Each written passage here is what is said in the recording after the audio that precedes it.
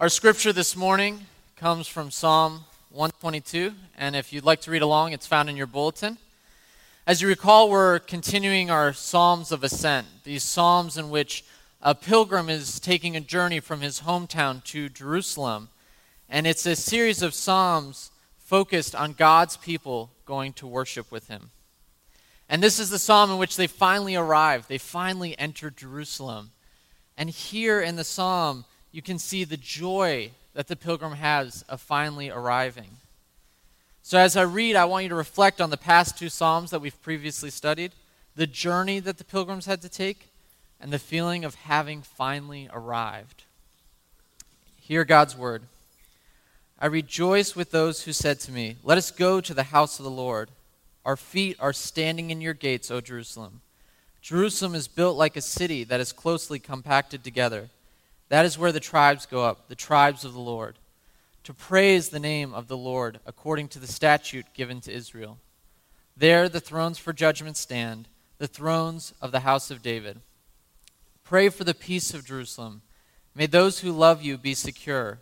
May there be peace within your walls and security within your citadels. For the sake of my brothers and friends, I will say, peace be within you. For the sake of the house of the Lord our God, I will pray for your prosperity." Please pray with me. Heavenly Father, we thank you for your word. We thank you that you have given us this word this morning to bring us peace, security, comfort, and care, and ultimately joy. We pray as we read about your word, read about a pilgrim's journey, that we can enter into that journey as well, that we can see the joy we can have in you and rest in it. In your name, amen. I was in a funk this week. I don't know what it was. It might have been a mess of the previous week in the news. It might even be the most recent attack in France. It might be the fact that I'm a little nervous taking a bunch of students to North Carolina, to a place that I've never been. I'm someone who likes to know where I'm going and where everything is, and everything needs its place. Maybe you were off a little this week, wrestling with a world that seems to be descending into chaos. Maybe you're struggling with a loneliness that doesn't seem to go away. And the mess for me became very evident when I read this psalm and thought, if only I could go on vacation. If only I could travel to Jerusalem. If only I could be with the holiness and majesty of a nation gathered together to worship the Lord, an entire nation. Then maybe I could have the joy, the security, and the peace that the pilgrim declares to us. Now, I know, and you know, that this psalm is not a billboard saying, "Come visit Jerusalem." It's actually encouraging us to say that we can experience the same joy, security, and peace that the pilgrim declares. And in the midst of everything going on in the country, in our jobs, in our personal lives, we can look at the psalm and see three key ways in which the pilgrim is proclaiming his joy, his security, and his peace. He's going to point to us the joy he feels in the festival of Thanksgiving. He's going to place his security and call for justice in the promises of God. And finally, he's going to pray for peace. And that prayer is going to come true. So let us take the journey that the pilgrim's inviting us to go on and find the joy, security, and peace in the Lord. So first, how do we find the same joy that the pilgrim has? It's the joy of arrival into the city that the pilgrim starts out with. This spellbounding, overpowering, glorious sight of the city in which the pilgrim is elated, is joyous. And if we recall, the last two psalms called on the Lord to deliver the pilgrim from deceit and to protect him on his journey. Where does my help come from? My help comes from the Lord. And these prayers have been answered. The journey is nearly complete. And as they stand on the edge of the city, they are overtaken by the beauty and the glory of the city. They've gone from trials to hazards to dangers, and now they've arrived. I rejoice with those who said to me, "Let us go to the house of the Lord." Now, why were they traveling to Jerusalem in the first place? It was for these festivals and holy days. And the one festival that usually comes to mind when we think of the Israelite people is Passover. It's the time of the year when the people would celebrate their liberation by God from the slavery of Egypt. And they would come together to remember God's act of redemption, of God's clear superiority and demonstration of his ultimate, his God above all gods, above the false gods of Egypt. And the people would observe the Passover, not just as a remembrance of what was happening, but an ongoing participation in this act of redemption. So what feeling or mentality does the pilgrim have entering Jerusalem at this time? It's one of joy, but it stems from thanksgiving. The people would go up and participate in the Passover, but the Passover would point to the thankfulness that God has delivered them and will continue to protect them. Now, pagans at that time, they would have festivals and feasts to create unity in their nation. So they would come together and say, hey, we're still going to protect each other, right? If we get attacked, you're going to come help us.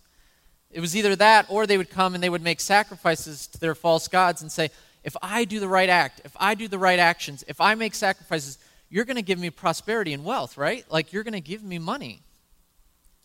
And the pagans, they would go to prosper for the future. They would go and try to build their wealth up in their actions. But God's people isn't like that. Their hope isn't in their actions. Their hope isn't in the prosperity of the future, but they're actually looking backwards. They already have their hope. They don't need to perform. Instead, they get to go to the Passover and remember everything and thank God for delivering them from Egypt, from rescuing from the slavery of Egypt and delivering them to the promised land. So the pilgrimage was one of thankfulness. So why does the pilgrim have so much joy? It's because he's reflecting on everything that God has done in his nation's history. And not only that, he gets to now reflect on everything that God has done in his life. He gets to say, you have brought me to the city, the place where I get to come and be in your presence. So when the pilgrim goes to the Passover with a heart of thanksgiving, he's able to reflect on everything God has done in his life and find the joy that's so evident in this psalm. Now, if you just started dating, or even if you just got married, you end up telling a lot of stories to the person you're dating or the person you married. You're still getting to know one another, so you share stories that make you who you are. And there are sad stories, and there are the funny stories, the ones that you guys get to laugh a lot about. And then there's the stories that bring you deep, deep joy. And those stories are the ones that profoundly shape you. And over and over and over again, you share the stories that bring you the most joy, and typically those are the stories of thankfulness. When I reflect on the stories of my life to my wife, Catherine, I don't share random stories of things that brought me small amounts of joy. I don't say to her, I remember a few years ago, I got my car washed, and it was awesome. I mean, it was so dirty, and it got so clean. I mean, the Taco Bell wrappers were cleaned out. It's had that new car smell. I mean, it looked brand new. And if I told that story to Catherine, she would probably go, okay, so? It would be like, why would I share? We don't share those stories because the thankfulness and joy that I got from my car being washed is fleeing. But the stories that I share over and over and over again are the ones where God is most evident, where I am most thankful, when I needed the most rescue, redemption, and grace. And I have to laugh because I asked my wife, what is one story that I share over and over and over again to you? And it's actually a story that I've already shared with some of you if you were here when I was interviewing.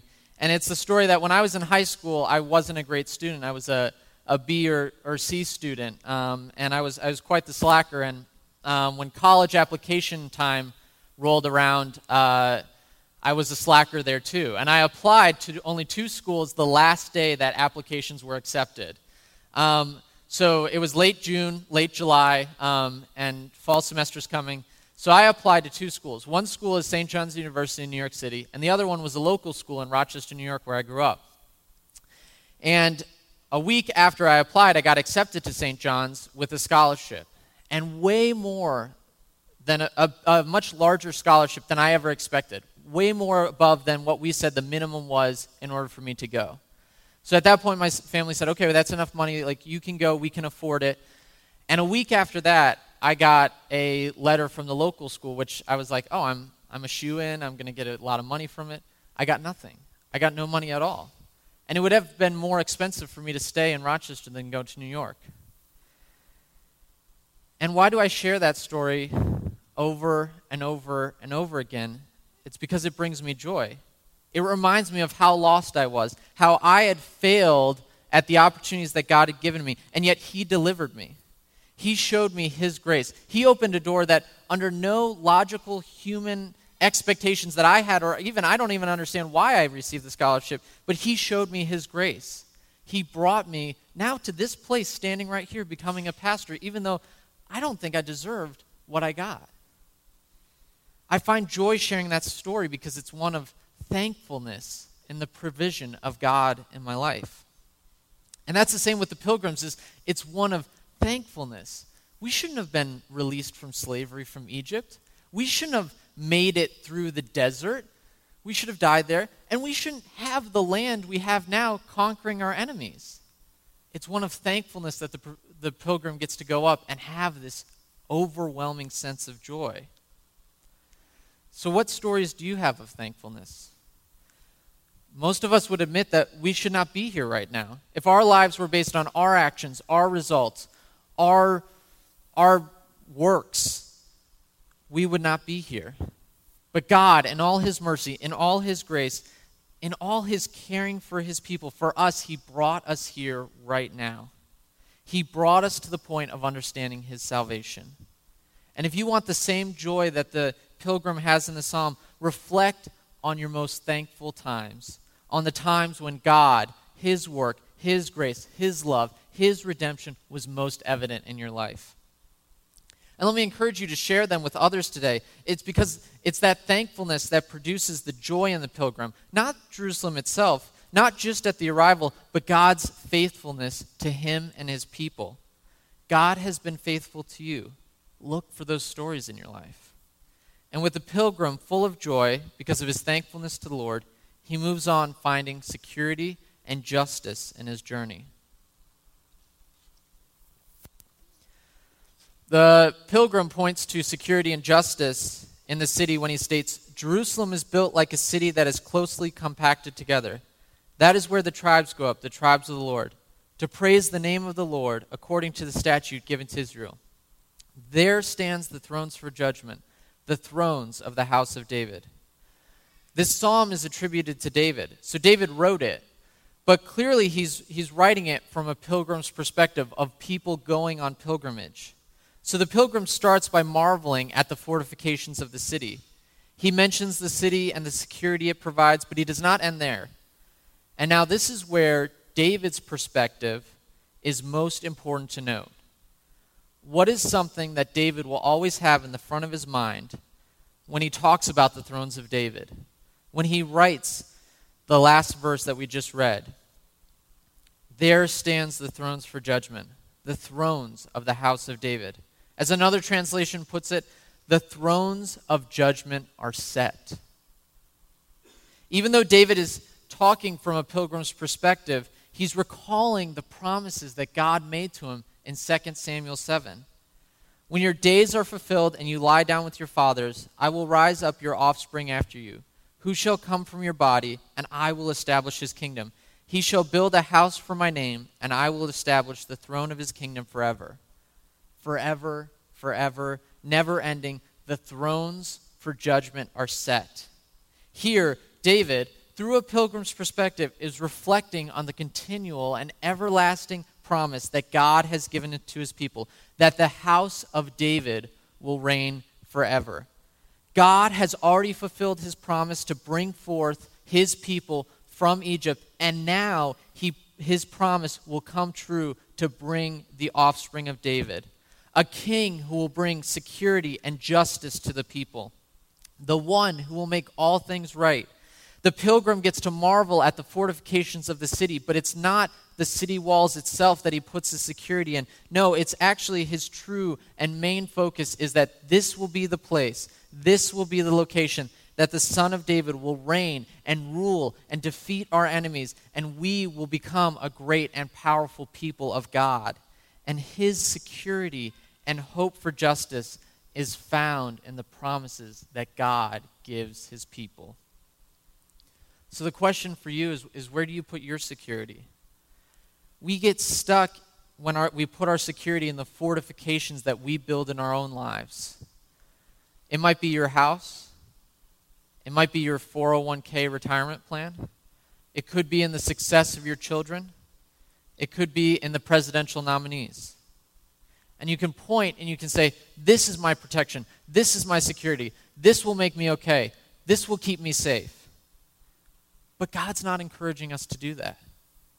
We get to go to the same place as the pilgrim, the promises of God for his people. And God's promises are all throughout Scripture. And if you want real security, you want real justice, look to God's promises. That he will cover you with his feathers, and under his wings you will find refuge. His faithfulness will be your shield and rampart. You will not fear the terror of night, nor the arrows that fly by day, nor the plague that destroys at midday. And hear the promise that no temptation has overtaken you except what is common to mankind. And God is faithful. He will not let you be tempted beyond what you can bear. But when you're tempted, he will provide a way out so you can endure it. And the promise that one day everything will be complete, that he will wipe away every tear from their eyes, and there will be no more death, no more mourning, no more crying or pain, for the old order of things has passed away. God calls us not to place our security in things, our hope for justice in the government, in the structures that we create. Instead, he calls us to place our security in the promises that he has given us. It is a never-failing, never-ending promise that God gives us in the security of a world that seems so unstable. The stability of security in our lives comes from God's promises alone. And we've seen now the journey so far that the pilgrim has presented a joy in his thanksgiving of God's redemption. We've seen the security and justice the pilgrim finds in God's promises. And in his closing remarks, he calls for peace. The pilgrim repeats the call for peace 3 times. Now, the famous word in the Hebrew language is shalom, which is translated here as peace. Now, shalom does mean peace, but it's more encompassing than that. It's an all-encompassing word that means wholeness and health and well-being and prosperity and fullness. The shalom of Jerusalem, the shalom of the people, the shalom of God. And this is not just a call for the community to get along. It's not just a call sort of like the pagans did of, hey, we're still buddies. It's actually a call for the people's relationship to be whole with one another. Not just allies, but real, personal, intimate wholeness with each other. And more importantly than that, it's a call for the people and their God to be whole together, to be full, to be peace, to be shalom. And it's a call for the peace, for the temple where the very presence of God is in the midst of his people. And the pilgrim here is declaring that there's going to be an ongoing peace between the nations, between the tribes, between the people. And we see that the goal, the desire, the hope, the call is for prosperity and peace between the people's relationship and God. But if you know where the story is headed, the pilgrim's prayer for peace doesn't come true. The nation of Israel will soon enter a civil war where 2 nations will be formed. And they will no longer worship together. There will no longer be pilgrimages to Jerusalem by the whole nation. And eventually Jerusalem will be destroyed and taken over by the Babylonians. And the people will be taken into exile. And eventually the relationship between God and his people will be at its worst when Jesus Christ is hung on the cross. the very Son of David that was promised to bring security and justice to his people, is now put to an unjust trial and execution. So it looks like the prayers for peace have failed.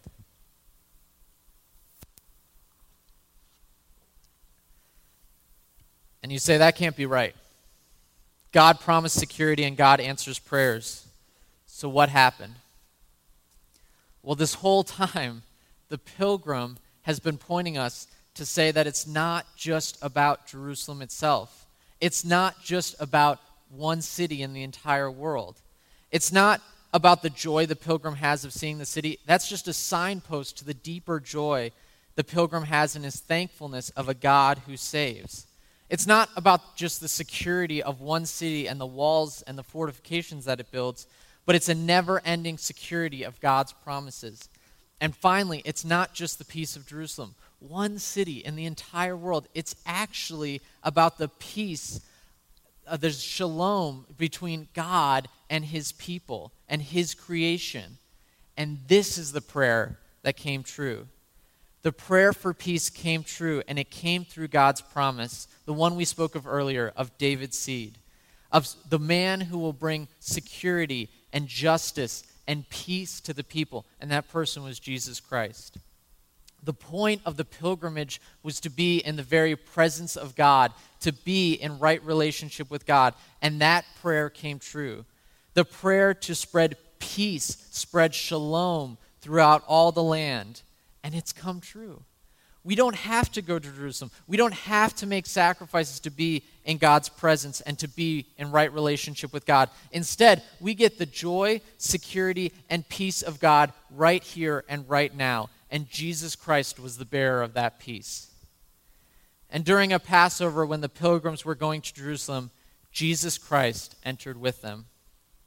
And on the final night before his death, again, during the Passover, Jesus declared, "Peace I leave you, my peace I give you. Not as the world gives do I give you. Let your hearts not be troubled, neither let them be afraid. You heard me say to you, I'm going away, and I will come to you. If you loved me, you would have rejoiced, because I'm going to the Father, and the Father is greater than I. And now I have told you before it takes place, so that when it does take place, you may believe." Jesus brought peace between God and his creation by keeping a perfect obedience that we cannot keep, and by sacrificing and dying on the cross the death that we deserved. And this is the basis in which God's peace extends to the whole world. Us sitting in this room right now, those who've been adopted into God's family, God says, "You are my sons and daughters, whom I love. With you I am well pleased." And that is the peace that we've all longed for and now have received. To be fully known, all our failures, all our shame, all our sin, and to still have peace with God? That doesn't seem right.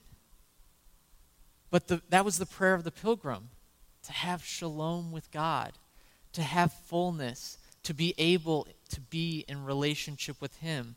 And that's the glorious peace that we get to see. So you want joy? You want joy that the pilgrim feels? Remember to reflect on everything that God has done in your life with thankfulness. You want to find security? Look for the security that God has given in his promises. You want peace? Continue to pray for peace. God, who brought peace when everything seemed lost, has promised to continue to bring peace through the work of the gospel in the world. And as we go out today, I don't know what chaos in the world might come. But if you believe in the gospel, then you have to believe that people can change. You have to believe that this world can change, that God's will be done. And let us all recall that the darkest day in history, Jesus' death on the cross, was also the greatest day in history. And those 3 days when the apostles thought everything, all hope, all peace, all security, all justice, was gone. It wasn't true. God brought joy, security, and peace in the resurrection of Jesus. And we might feel like the darkness is winning and overtaking us, but it's not true. God has the joy, security, and peace we need. look to him for them all. Please pray with me. Heavenly Father, we pray for all the victims of tragedies in our lives, in the whole world. The fact that at times it can seem like this world is getting worse, but we know and we pray that we can focus on you alone, not in the security that we build in our lives, not for the joy of fleeing things, and not even for just the peace of our own families, but for the peace of the whole world. And we know that you can bring it through the gospel. And we pray that we go out today spreading the good news, spreading the glorious news of your gospel, that Jesus died on the cross to save us for our sins so that we may be in relationship with you. We thank you for all you've done, and we continue to ask that you bless, protect us, and watch over us. In your name, amen.